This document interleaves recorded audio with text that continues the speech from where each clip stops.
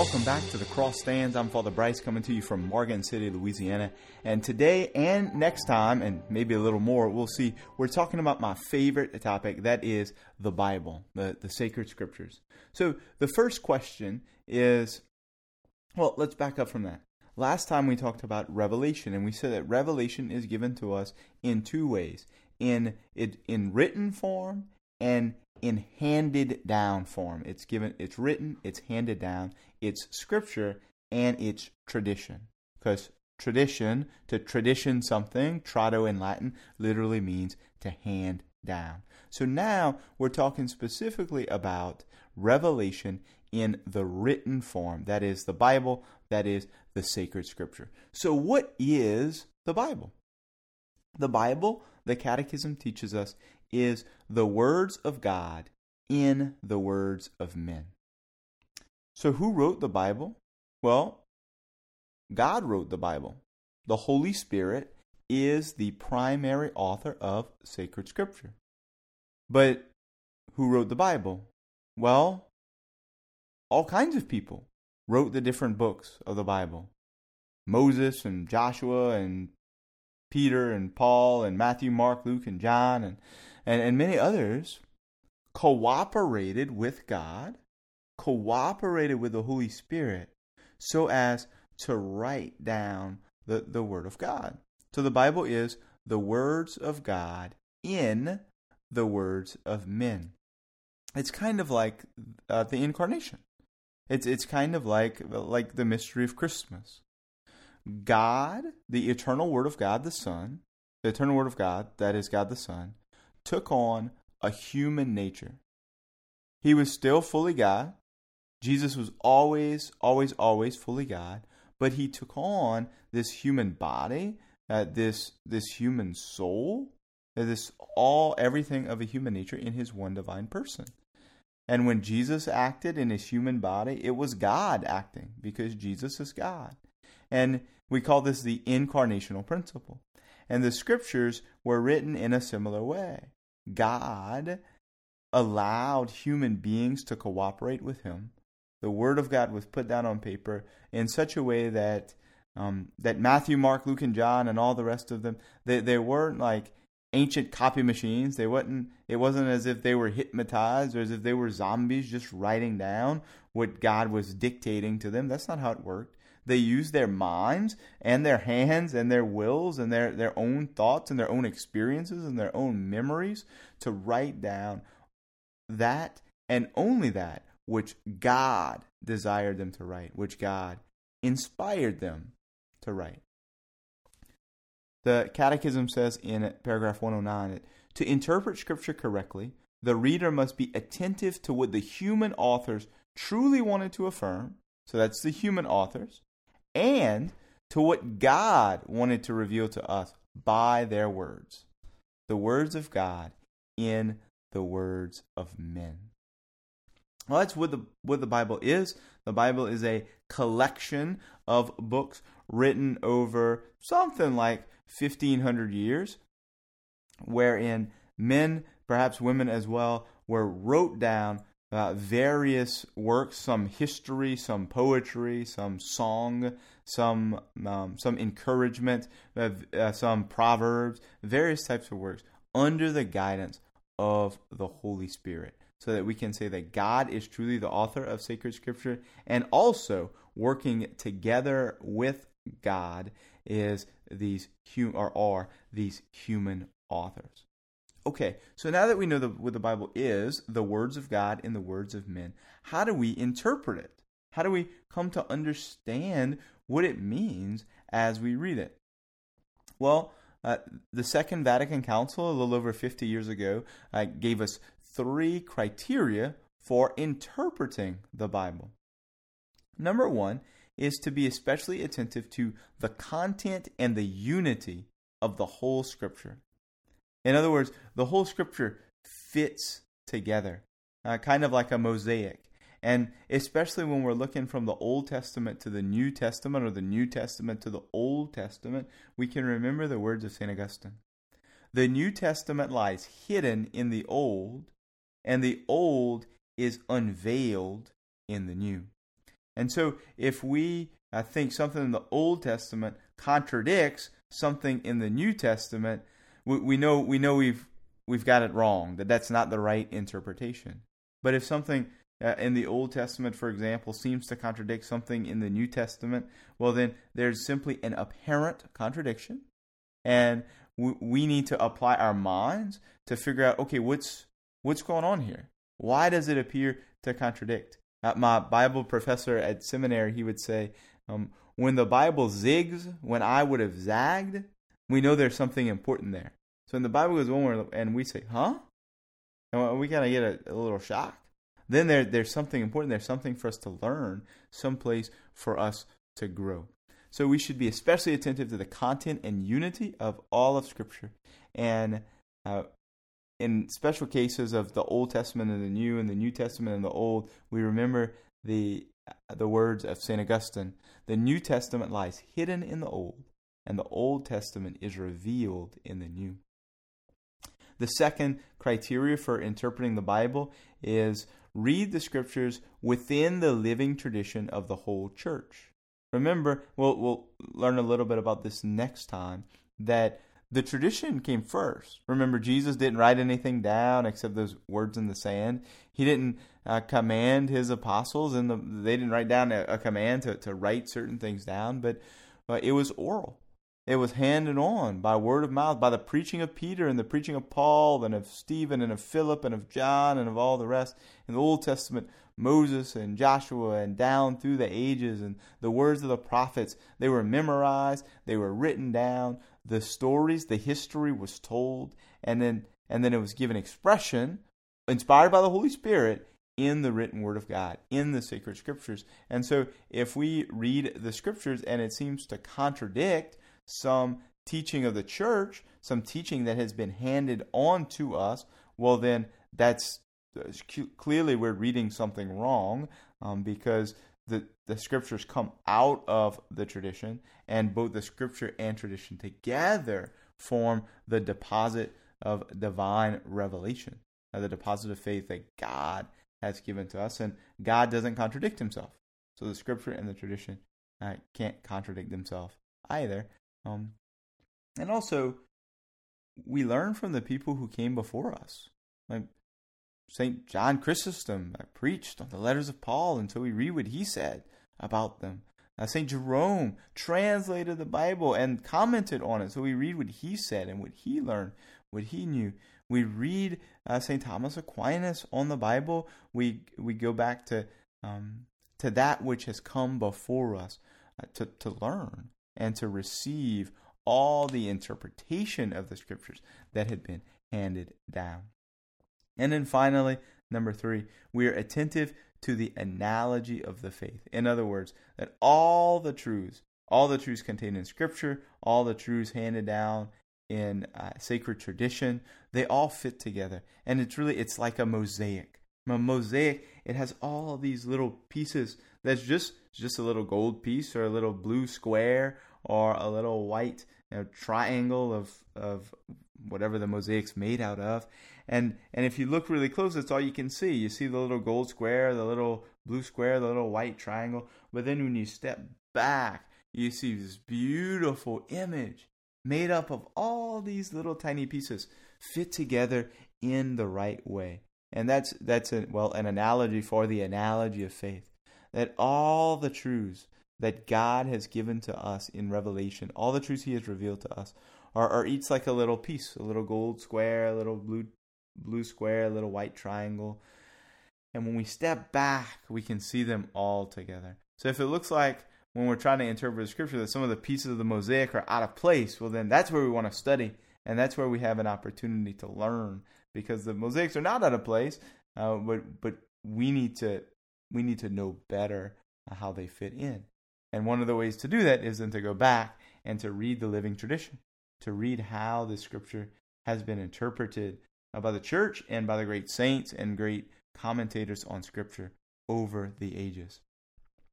So what is the Bible? The Bible is the words of God in the words of men. We interpret it by being attentive to the content and unity of all of Scripture. We interpret it in the context of the living tradition of the church, and we are attentive to the analogy of faith. So that teaches us how to not get stuff wrong, and it gives us some insight. But if we want to see the whole picture, if we want to have a true understanding of Scripture, we need to bring together all of its senses. For example, if I walk outside and want to experience nature, but my eyes are closed, well, I can experience some things. I can hear maybe the birds chirping or the animals. I can smell maybe the fresh cut grass or the pine trees or wherever I am. I can feel the wind on my face, but there's no color. There's no movement that I can see. I can't see because my eyes are closed. If I open my eyes, there's a different experience. There's a more complete experience. Not only can I feel the wind on my face, and not only can I smell the fresh cut grass of the pine trees, not only can I hear the animals, but I can also see it. So too, when we interpret the Scripture, we want to use all of the senses that Scripture presents to us so that we can have a full understanding and enter more deeply into the beauty of the Scripture. So there are two senses of sacred Scripture, the second of which has several subcategories. So the first is the literal sense. Real simple. What do the words and the images mean in their original context?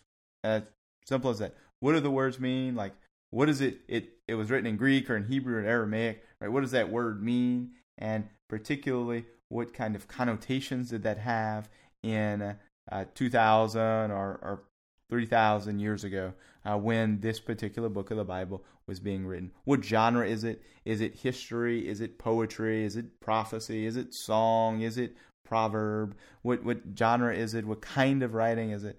And so what the words mean. That's it. The literal sense. It takes a lot to get at the literal sense because we have to learn all these things about the words and the ancient Jewish culture and so forth. But simple as that. The second sense is the spiritual sense. And the spiritual sense takes us deeper into the Scripture. It takes us deeper into God's desire to reveal Himself to us in the Scripture. God reveals Himself in the literal sense, and God reveals Himself in the spiritual sense. There are three spiritual senses, or three subcategories of the spiritual sense. The first is the analogical or typological. And the analogical or typological sense of Scripture is by where we understand more completely the events of Scripture by recognizing their significance in Christ. For example, when God freed His people from Egypt and from the tyranny of Pharaoh, they passed through the Red Sea. And that's a real historical event that really happened somewhere between like 1500 and maybe 1350 or so BC. But that's not all that it is. The passing through the Red Sea also points forward to baptism. The Red Sea is an image of baptism. The passage through the Red Sea teaches us something about baptism. And God intended that from the very beginning. Like when, even though the passing through the Red Sea happened 1,300 or 1,500 years before the first Christmas, happened before, over 1,000 years before Jesus instituted the sacrament of baptism, God knew and God planned that the crossing of the Red Sea would tell us about baptism. It would teach us about baptism. And so we call the passing through the Red Sea a type of baptism. Type means like an image or something that's kind of pressed in. Well, like typing on like an old typewriter or like a printing press, where it's pressed. The letters are pressed on to the page. So to this, the type is an impression or an image of what is to come. So the crossing of the Red Sea is an image of baptism. And the reason it works like this is because God is the author of all of history, that God can use things to symbolize other things. So if we want to symbolize the crossing of the Red Sea, we'll write it down, and we'll use the symbol of words and letters that we can write or that we can speak to signify the crossing of the Red Sea. Well, God doesn't just use words as signs of things, but God uses things, historical events, as signs of other things, because God is the author of history, and God can work in things bigger than words, such as historical events. Well, that's the first of the spiritual senses. God uses things as signs of other things. We understand more completely the events of Scripture by recognizing their significance in Christ. The second is the moral sense, where the Scripture just shows us how to act. Sometimes it tells us how to act very clearly, and at other times it just shows us. So the example of Jesus teaches us how to act, as do the words of Jesus, where he says that love your enemies and pray for those who persecute you. That's how you got to act. And then we also see Jesus love his enemies and pray for those who persecute him, for example, on the cross. So both the words of Scripture and the examples of first Jesus, who's God himself, and then the other saints, Moses, Joshua, Elijah, Peter, Paul, James, so forth, they show us how to act. So that's the moral sense. That's pretty clear. And finally for today, the anagogical sense. Anagogical just comes from the Greek word ago or anago, and it just means to lead. In the analogical sense, we view realities and events in light of their eternal significance, leading us toward our true homeland. Thus, the church on earth is a sign of the heavenly Jerusalem. So if we have the typological sense at first, where things, for example, in the Old Testament point to mysteries of Christ, then we can see that the mysteries of the church on earth point to heaven. It's kind of a threefold progress. The church fathers would sometimes say this in the terms of shadow, image, and reality.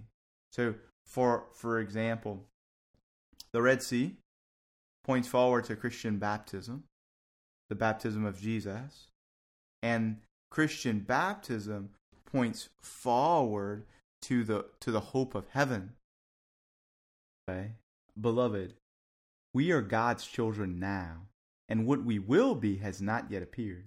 But we know that when he appears, we shall be like him, because we shall see him as he is. So the Red Sea points to baptism, and baptism, as we become children of God, points to heaven, points to the new creation, where we shall be like Jesus, seeing him as he is. And we don't know all of what that means. We don't know all of what that looks like. And that's the mystery.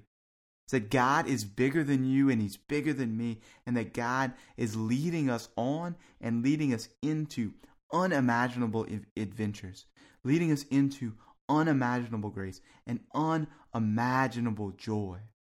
And the anagogical sense of Scripture shows us that. It shows us where God is leading you and me and his whole church and his whole creation, should we choose to accept him, should we receive baptism, should we live in a state of grace, avoiding mortal sin or repenting in confession if, God forbid, we fall into it.